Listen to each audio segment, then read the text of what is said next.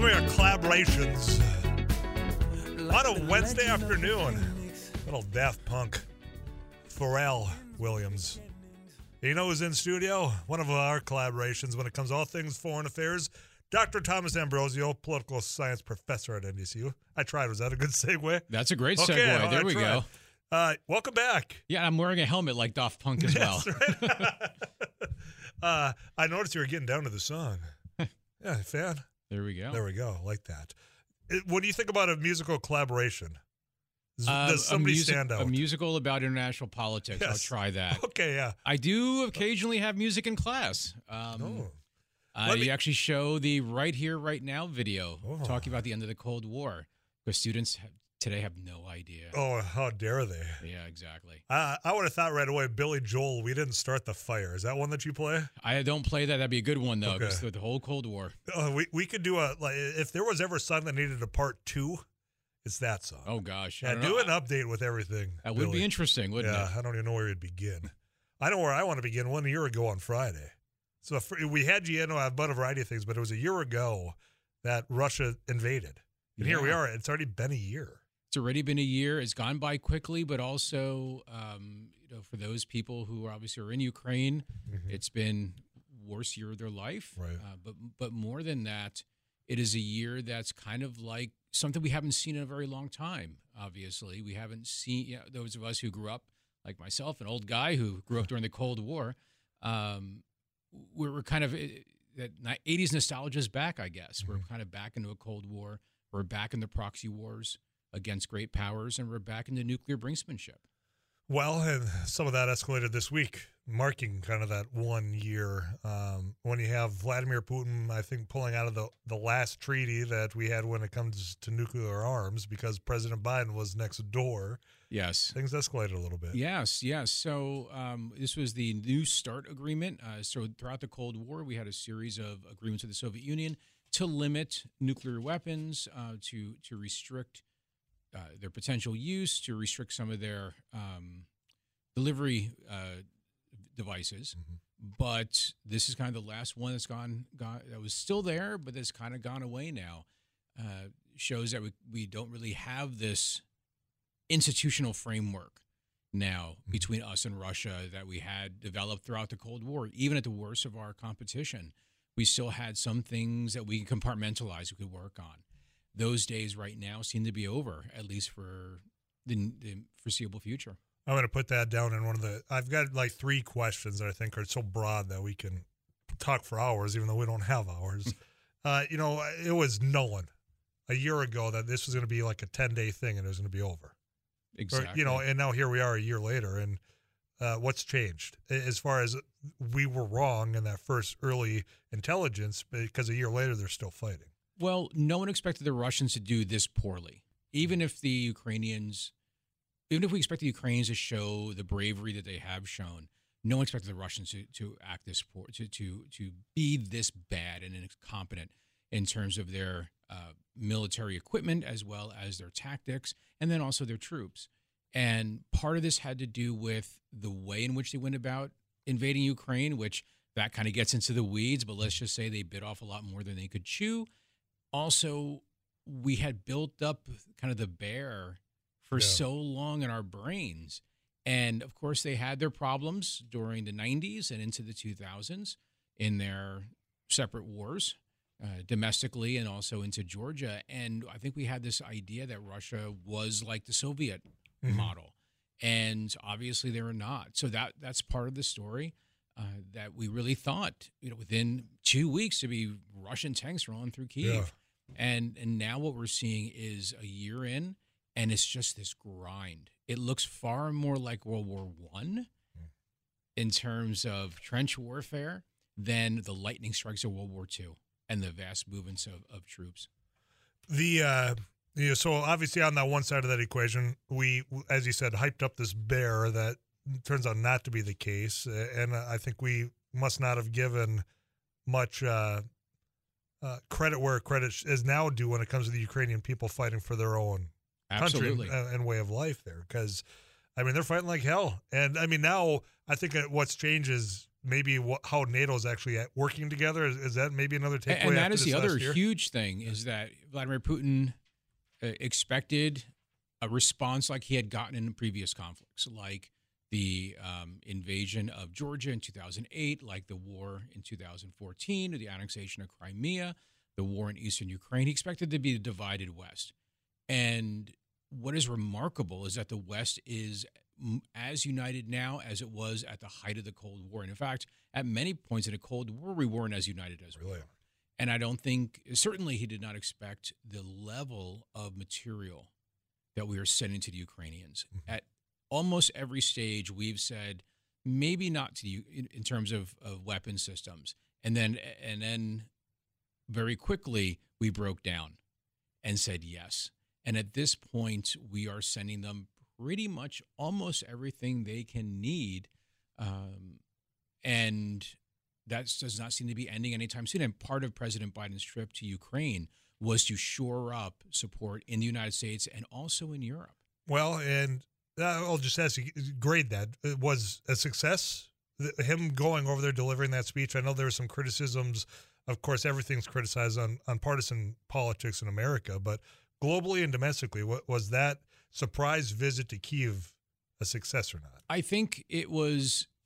I'm not sure it's going to change things domestically, because members of Congress, at least the leadership, tends to be pretty pro-Ukraine, mm-hmm. especially in the Senate. Yeah. McConnell, even Republicans. There's a little more questioning in the House of Representatives amongst Republicans. But I think that it doesn't shore that up as much as shoring up the Western alliance. I think that's probably where things were more impactful, to basically say, look, we still have to be committed to this war. There is a weakening of support in the United States for this kind of open book or open checkbook policy towards mm-hmm. Ukraine, but more so in Europe.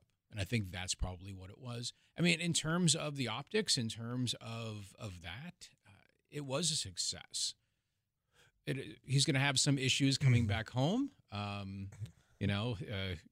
Probably expected. Well, expected. Yeah. I mean, going to Kyiv, but not to East Palestine is probably a mistake. Well, and for some of the other members of the cabinet, that probably could have been to East Palestine. That could have at least done that, yeah. and to take some of the take some of the hit. But still, uh-huh. I think it was pretty successful mm-hmm. and shows is real symbolic. And then to have Putin's speech, which was a very interesting read. Very long, and the first third of it's kind of worth reading, I think, to kind of give this almost manic view of the West, which had been building throughout Putin's speeches ever since 2007. Mm-hmm.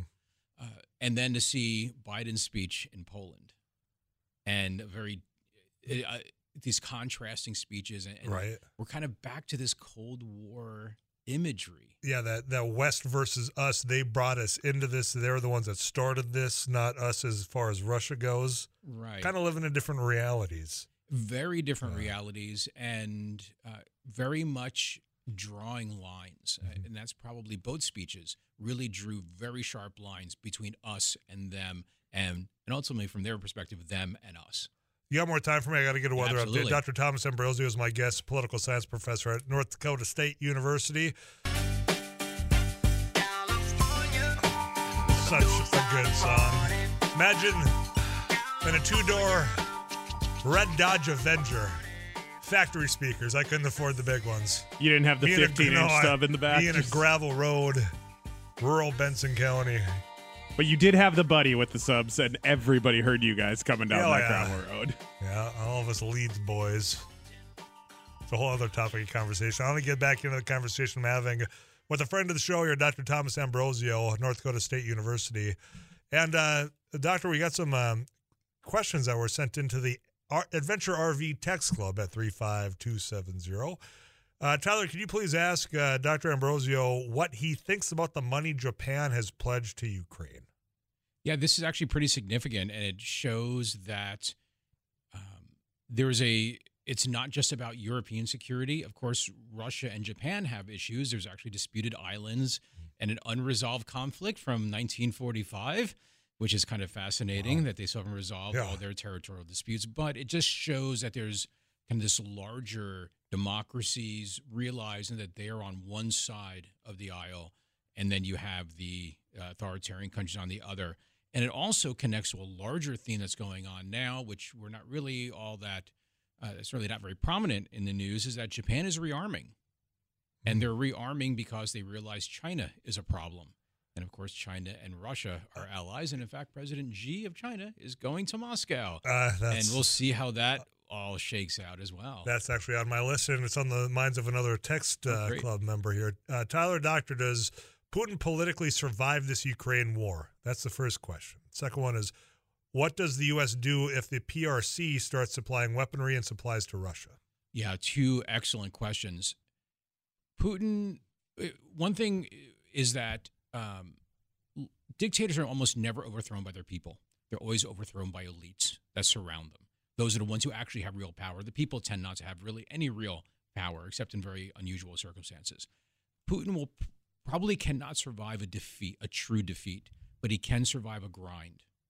Mm-hmm. And without an alternative to him, and there is no real alternative to him because he's very good at making sure there isn't. People are falling out of windows frequently over there. Well, yes, that's another issue. That we have a lot of people who have problem with gravity as well. But there's no one who could replace Putin. And even if someone did replace Putin, it's very likely the war would continue because it would probably be from his inner circle. They don't want to be seen as the ones who abandoned Russia.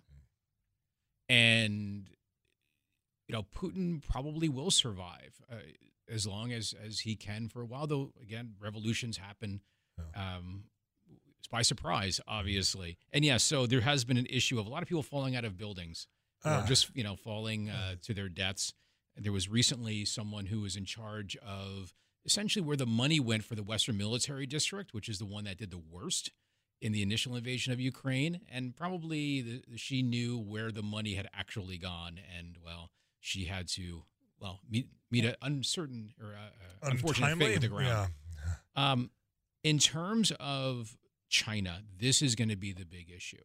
China has been wary of what we call secondary sanctions, which is we have sanctions on Russia, but if countries do certain types of business with Russia, we'll put sanctions on them. Mm-hmm. Right now, China has been very careful about not crossing that line because they realize they have enough economic problems, enough political problems. They don't want to go down that road. There is some intelligence information that the U.S. has leaked in order to kind of warn China that if you start giving lethal aid to Russia, then you're going to be hit with these sanctions. If that happens and we start getting into more than just a trade war that we're currently in with China, we're going to see a real disruption of the economic system of the globe, and we're going to have that impacted right here at home. You think supply lines or supply chains are a problem now? Imagine what it would be like with real sanctions on China and their inability to transfer money back and forth, and that's really where our lever is. You know what's interesting about that, because I asked the question a year ago now with, if we do an oil ban from Russia, if listeners would be fine with paying more at the pump. They were for a while, felt like. And then all of a sudden we saw stickers on gas pumps with the current president saying he did that, which silly, stupid. I can't believe you wasted your money on that. I'm not going to pull you into that, doctor. But the same, I think, question comes to my mind, and I suspect the answer is probably not going to be as, yep, let's go do this. If you're willing to pay more or wait longer, if that supply chain is disrupted because of how much we rely on China for products. Exactly. I imagine probably not. Probably not, and it's going to be a real issue. And then it will further reinforce this new Cold War, true Cold War 2.0, with the Russia and China on one side, America, the West, and its other non-Western democracy allies or democratic allies on the other. Spy balloon. How does that, that happened, 3 weeks ago, right before this visit of our president, China's president, to this war-torn part of the world?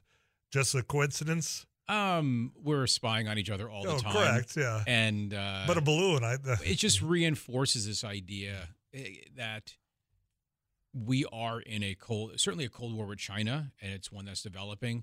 And the problem I see with the whole spy balloon is that we don't seem to have any barriers between the two of us, in the sense that here's what lines we will not cross. What lines will you not cross? What lines will we not cross? There doesn't seem to be that communication. Whereas during the Cold War, we had these kind of lines, especially it took some time to work all those out, but at a certain point, we were able to deal with each other. Right now, we're still in that early stages with China. Give me more time. A little bit more time. Just a little bit, okay? Because I just said there's one question about the Minsk agreement, and I need to ask about war crimes and genocide because that term has been thrown out there. Just a little bit more time with Dr. Thomas Ambrosio. More questions coming in. We'll get to those right after KFGO News. Can't nobody tell me nothing.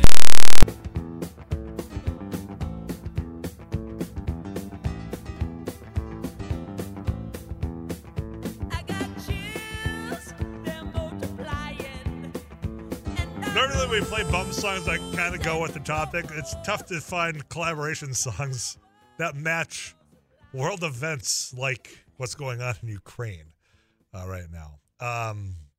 Dr. Thomas Ambrosio is my guest because on Friday it's 1 year since Russia invaded. And there's a question that I want to get to in the text club, and then there's two terms that have been thrown out that I want to ask you about before I let you go because I've taken more of your time. Sure.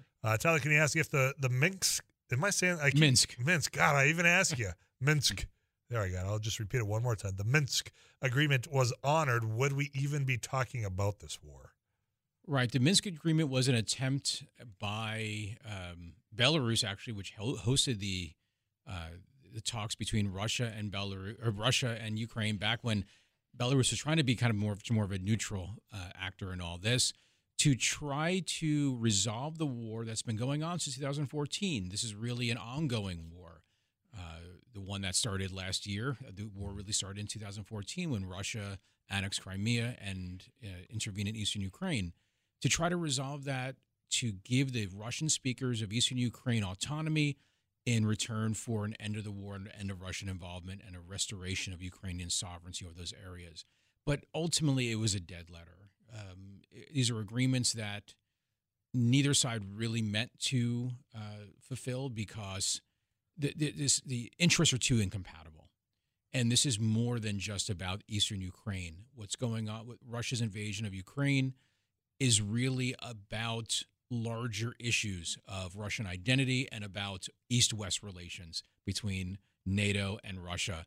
And Ukraine is a pawn, or at least the vehicle for both sides to ensure their interests. This has been thrown out at the early stages. It's getting thrown out more now. The words war crimes and genocide. Right. And I know earlier, I mean, somewhere along the year when you and I spoke, I think I'd asked about genocide. And, you had, I think if I recall, I had a pretty strong no.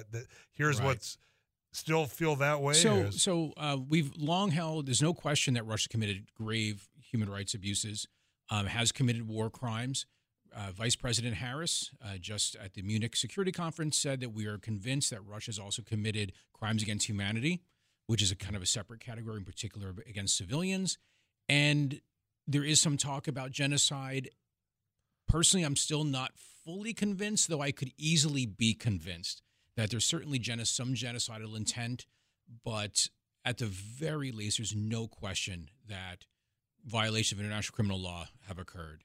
War crimes, crimes against humanity, aggression, genocide. Again, I could probably be convinced on that one, but that's kind of, it has a very, very narrow definition. So it's been a year. I'm going to stop saying that, but am I going to be talking to you again in 6 months? I think we could. A year? And then what's that conversation look like? I think we could schedule it now for a year, quite frankly. Really? I don't see this ending anytime soon. The two sides are too far apart. There is going to be enough resources coming into Ukraine, and Russia will be able to mobilize enough resources to continue this fight for the foreseeable future. Barring any crazy breakthrough diplomatically or militarily, we're going to be in this place in a year. The only thing that could dramatically change things is if, for some reason, the United States decided enough is enough and will force Ukraine into some type of a imperfect peace, we'll put it that way, from Ukraine's perspective. What would lead to that? There's two things that come to mind. I mean, we are providing a lot of equipment and dipping into reserves. I mean, the other thing that comes to mind is a change in election, a change at the head of state. Is that what would lead to that? That's kind possible. Of forced That'd agreement? probably be as close as you'd get. Yeah. But even if some Republican other than Trump won, I think we would just continue our support for Ukraine. And why? I mean, is it just Trump, his view on Putin and Russia? Because No, I think you're right. I'm just curious why you bring up I this. think Trump is much more. I mean, Trump represents the restrainer, the true restrainer foreign policy, not wanting to get involved overseas. Whereas the Republican establishment, even though Trump tried to change it, it still is very much dominated by those who are interventionists. And certainly the left is full-blown interventionist, kind of liberal interventionism. The only, you have like Tulsi Gabbard, who, is kind of no longer in the party. Yeah. So, Democratic name only. We throw that terms around a lot. But I think our support will probably continue unless there is some sea change somehow. I want to ask about a relationship between Donald Trump and Vladimir Putin. I mean, based on just history of other presidencies and certainly the current, there was an outlier there in the approach to him as, I think, a head of state as far as Putin. I think agree? Partly, but I think it was from a broader place. Trump had always talked about, even going back when he thought about running for president in 2000, that we need to have a much more peaceful relationship with Russia. And I don't think Putin or Trump was a Russian agent of some sort, but I think he saw that we had more to cooperate, or more areas to cooperate. Now, of course, those days have passed, certainly. At this point, we're talking about Russia as war criminals and violating, international criminal law. It's going to be very hard for us to bring them back into the fold. Sure. Final question I have for you, and listeners can't see because it's radio. I just noticed that you're wearing a sweatshirt. Explain this sweatshirt to me. It's actually, people think it's actually NDSU. I did until I looked not the at NDSU Bison, but it's actually University of Manitoba Bisons. They invited me up to a conference actually on NATO back in the day soon after I got here, and NATO expansion, and here we are. Here we are. Okay, because at first I'm like, oh, it's just an NDSU, and then I was like, wait a minute here. It says right. Bisons. Okay, well, I like to confuse people a little bit. It did. It got me off guard there a little bit. Dr. Ambrosio, I always appreciate these conversations. It took way more of your time than what I asked. Yeah. I'll try to keep it tight the next time we chat again in like 3 months, probably. All right. Dr. Thomas Ambrosio, North Dakota State University. He's a political science professor, international law, all that. Messages in at 35270. I will get to those right after this on KFGO. Like 7